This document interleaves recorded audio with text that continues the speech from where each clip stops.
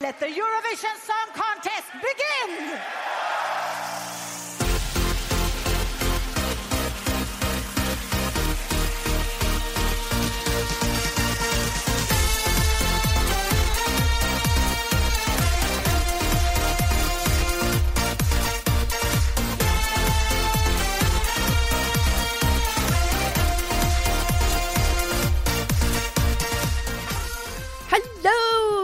And welcome to the Doucepois podcast. I am Liz of Jack and Liz. Unfortunately, Jack won't be joining us tonight. Jack wants me to tell you that it is a case of the migraines, but I think you're intelligent enough to realise that really it was just a glitter to the eye incident. He doesn't want to admit it, but I think we all know that that's what happened. So what we're going to do in this bonus episode, we're just going to have a quick, what are you listening to? Then we are going to switch to an interview that we did with the Null Pois podcast. Now, the Null Pois podcast, you'll find them on your streaming platforms. They are lifelong Eurovision fans. They also run a Eurovision podcast out of England. They are very lovely people. No matter how much I insisted that they apologise for every United Kingdom act since, well, let's be honest, since that glorious year when Cliff Richard in a velvet suit took us all to a very special place. Thank you, United Kingdom. But they're lovely. Check them out on your streaming platforms. Now, what should we talk about? Well, let's talk about what have you been listening to? What have you been listening to, Liz? Well, I have been listening to a song, John Lundvik and the Mummers. In 2019, they represented Sweden with the song Too Late for Love. Now, I remember thinking at the time, look, this is a good song, but I wasn't convinced that this was a song for Eurovision. I felt like the song had a time and place, and 2019 Eurovision is just wasn't what it was meant for. The other day, while sitting in my room, CD, playing in the background, this song started to play, and then I realised, you know what? This is the moment for when this song was meant to be. Now, I know, and we've been talking to some of our listeners online, hearing their stories. We've had everything from one listener was at a protest march, one protest march. One of our listeners was there when they tore down statues. Now, I know that at the moment, 2020 is crazy. There is a lot of people, we're all feeling a little bit lost, a little bit confused, a little bit angry. So everyone's feeling a little bit up in the air. Everyone's feeling a lot in the air. People are lost. People are sad. People are hurt. People are angry.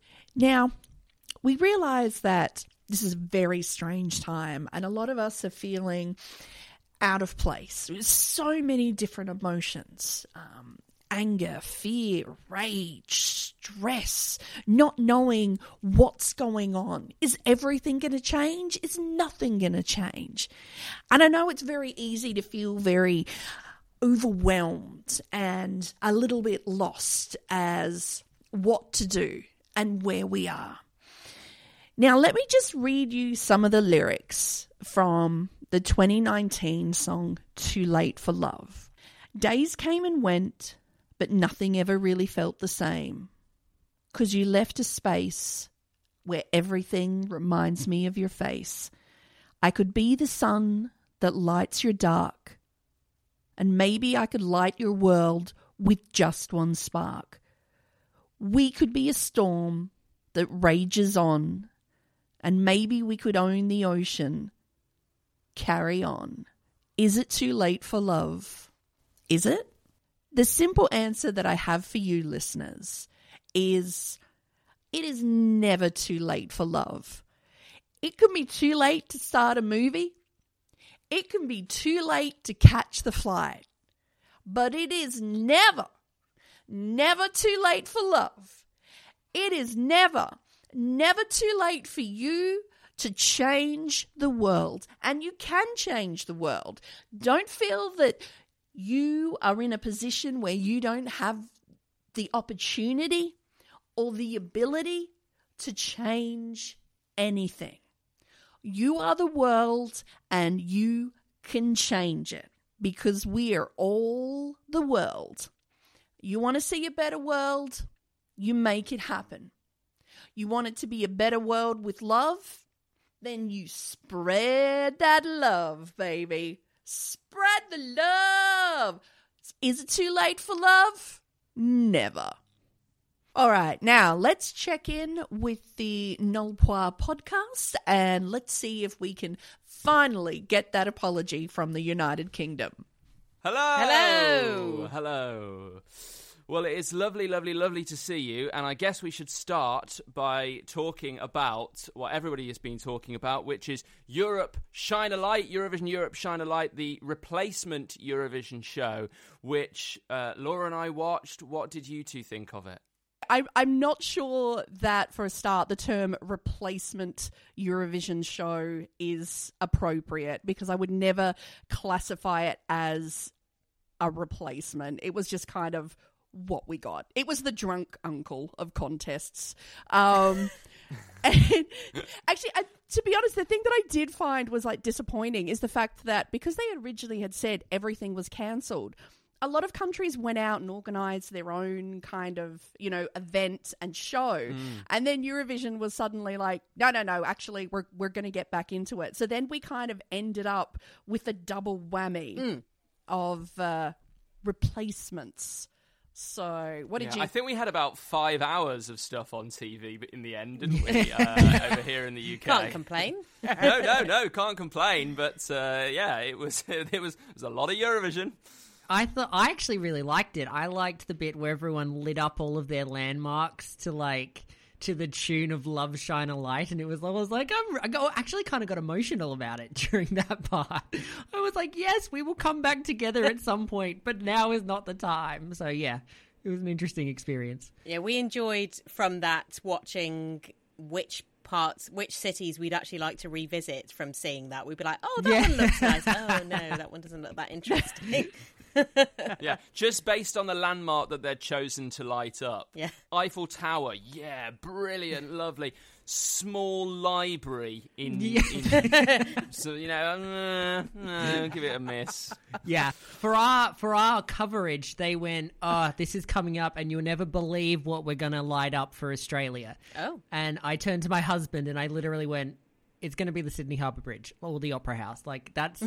All they ever light up. And they did, and we were right. So, shock of the week. You'll never guess. They really said you'll never guess what it is? Yeah. Which of the two famous... Oh, what if it was like Ayers Rock? Light that up, the whole That thing. would have been great. That would have been amazing. Yeah, if it was just like suburban Brisbane or something, I would have been more surprised, actually. Yeah. Actually, I was surprised that like our effort wasn't someone just sort of like went out the back from like the studio and just sort of like shined their torch on a possum or something. Just like, whoa, there you go. Whoa. With some sparklers. Yeah. Exactly. But you know what? I actually think that was a fair point from the whole thing. We had been expecting a Eurovision Song Contest, and we know how massive they are with the huge arenas, the thousands of people in the crowd, and the opening shot of this programme was of some industrial estate somewhere in the Netherlands with a satellite dish on the top, and I thought, yep, this is 2020. Yeah, exactly. Well, to be honest, I was just sort of like, as it sort of went on, I got more filled with just, I think, annoyance, because I was just like, if we have had so much effort has gone into this production and, you know, so many people having to edit things in different countries and all the different hosts, couldn't we have just had a song contest? And can I say the one that we had in Australia was so frustrating because they didn't even show all of the acts. Apparently they had some kind of vote which the majority of Australia hadn't heard about. It was, I don't know, someone in the studio and his mates. They decided what was the top 20. You got to listen to about 3 seconds of like the first 20 songs. And then as it went on, they played more and more of the songs as the hosts just, you know, sort of made very awkward, you know, comments. So yeah, it was, and to be honest, as our sort of, I don't know, it feels like our 36 hours of celebrating Eurovision event came on. I have to admit, my friend and I, we didn't even make it to the end because we had been drinking and shotting. And now we come to the reason why you didn't make it to the end. We see. And I think by about the 100th time somebody was talking about a tribute or a hero.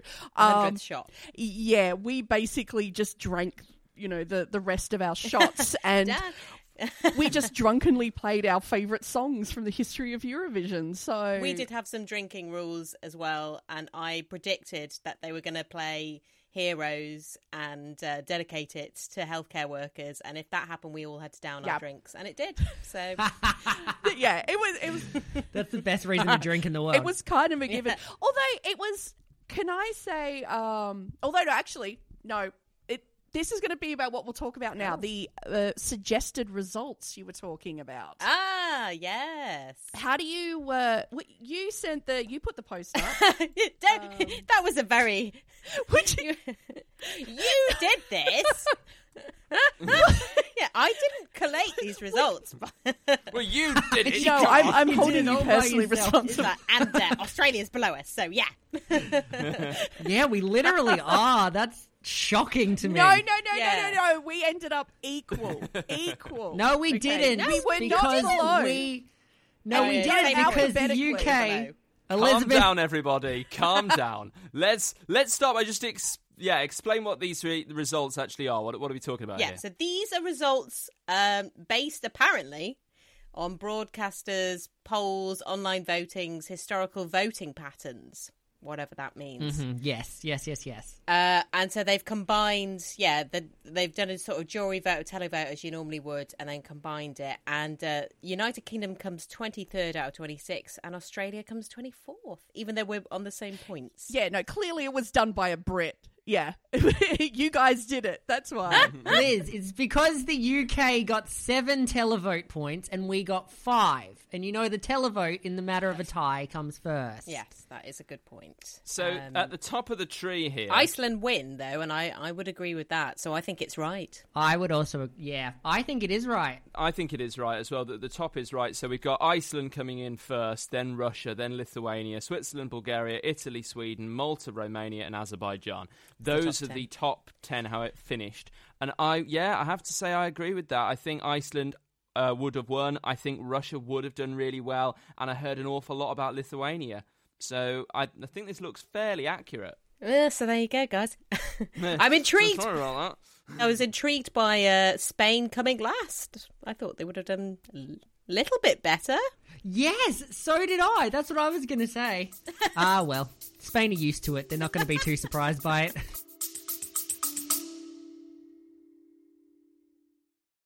Did you know that you can change what you taste by what you hear? How can you use sound to make a deeper connection with your clients? Can we be healed with sound? Sound influences people in their buying decisions and their daily lives. In the podcast Audio Branding, I explore all of this, both with my own observations as a voice actor of over 15 years and by interviewing knowledgeable professionals in the field of advertising, marketing, music, and science. To have a listen for yourself, visit audiobrandingpodcast.com. Well, I think there's something to be said with the Big Five. The Big Five do tend to do worse now. simply because I'm guessing they're not getting the exposure that they got in the semi-finals. Yeah. Although in this, Germany comes 11th, so ignore everything I just said. that's utter crap. Yeah, I think you're also excluding the history of appalling songs that the top 5 Yes. have been there sending. is that. That's very true. Can I say, as much as leading up to this, and I was full 100% behind Iceland, but if we were going to play this by the usual traditional way that we do it, as in, we enjoy the spectacular, we have our shot game, we get the drinks on. Yes. Yes. Judging Always. by what happened,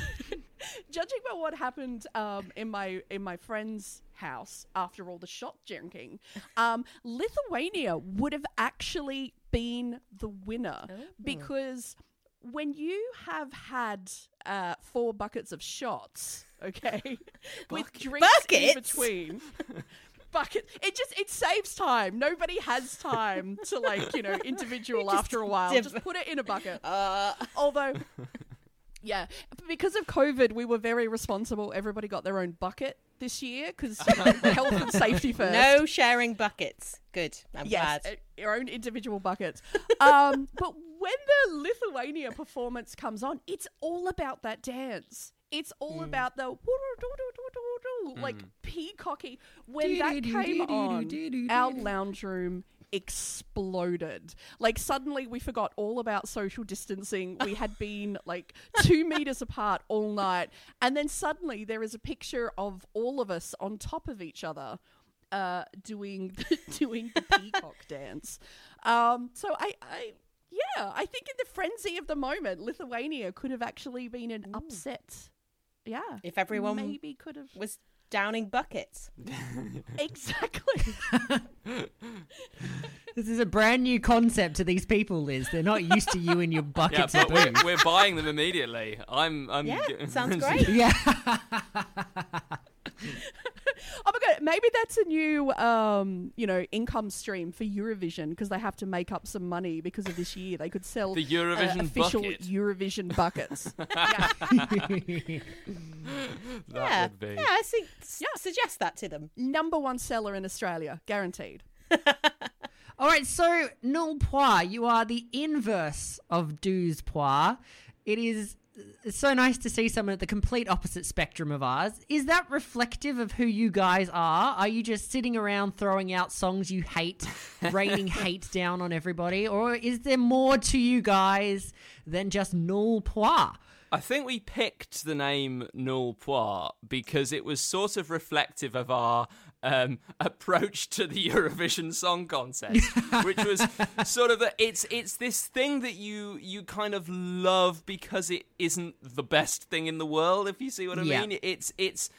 It's full of joy and it's amazing, but it gets quite a lot of things wrong in the most wonderful and cute and adorable way.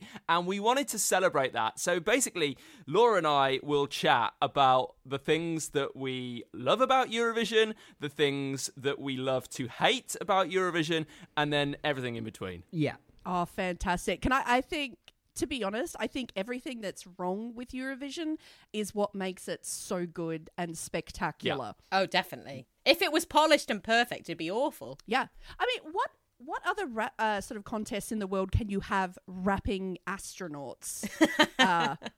Or a man in a hamster wheel. Oh, That's right. you never have too many men in hamster wheels. They just don't do it enough. Exactly. One thing I did want to ask about you guys is and this comes from a conversation we had before we started recording, is that me and Liz come together most of the time. We come together and we record in one room. And you guys are in completely different cities, 100 miles away. Now, when you first said, oh, we're 100 miles away, we're so far away, as an Australian, I kind of went, that's hilarious. You're like 10 minutes away from each other. Right. You're like, that's my neighbour. Yes. Yeah. So you live down by the shops. You're just at the local Macca's or something. Do you guys come together for Eurovision? Do you spend it apart? Oh, that's a bit personal. That's a bit personal. Yeah. So We have for the last, 6 years now, we have gone to Eurovision every year. We don't always go, we won't stay for the final. Normally what we do, and usually it's just because we can't be bothered to spend the money, but also because we do like watching the final on TV with friends in the UK. So we will usually come back for the final. But for the week, we'll go and have a holiday wherever Eurovision happens to be, and we'll go to the arena if we can for one semi-final, and then we'll go to they usually have like a Eurovision village set up, which is just a big screen in a big square or something, and we'll watch with fans, and it's really, really good. And there's usually a little group of us that go, and we enjoy the city wherever we happen to be, and we get involved in the Eurovision stuff as well, and it's just good fun, isn't it? It is, and it's kind of nice watching the final in that sort of respect, because we can be like, oh, where are we going next year? Yeah, exactly. See, that's an element that me and Liz sort of don't really get. We don't even watch it live together because obviously it's at 4 a.m. or something here.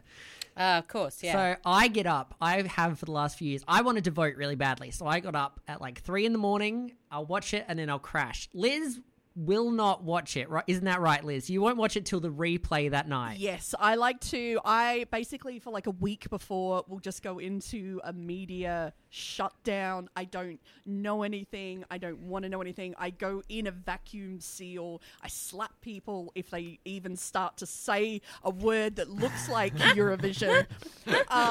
And a friend does the same. And then basically what we do is we queue it up, and it's on the Friday night. We watch the semi 1, Saturday semi 2, Sunday straight into the grand final, and then we have a couple of days off to recover from work. From the buckets, right, Liz? From the buckets of alcohol. It's the buckets, yes. The buckets again. From the buckets, yeah. Maybe one year, Nulpoir and Douzepoir can come together, probably not at our place, probably at your place, and watch Eurovision live. That'd be great. Oh, that'd be great. Yeah, if we're watching it live, for goodness sake, come to us. Yeah. Because it's going to say...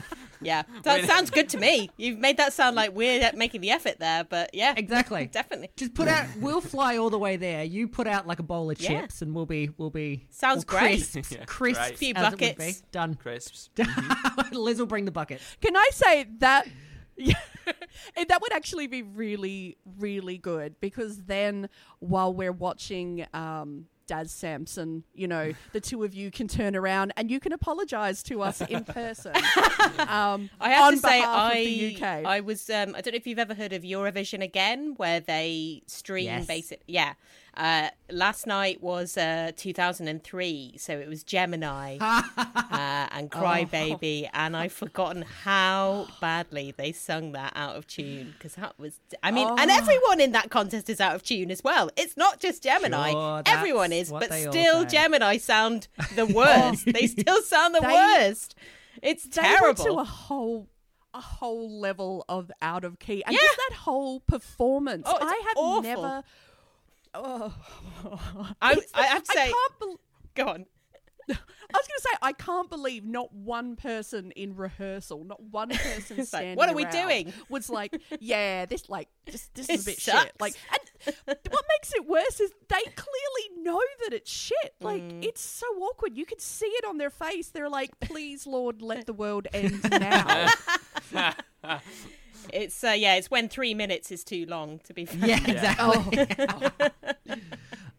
Well, thank you so much for having chatted to us. It's always That's a nice to pleasure. reach across the world.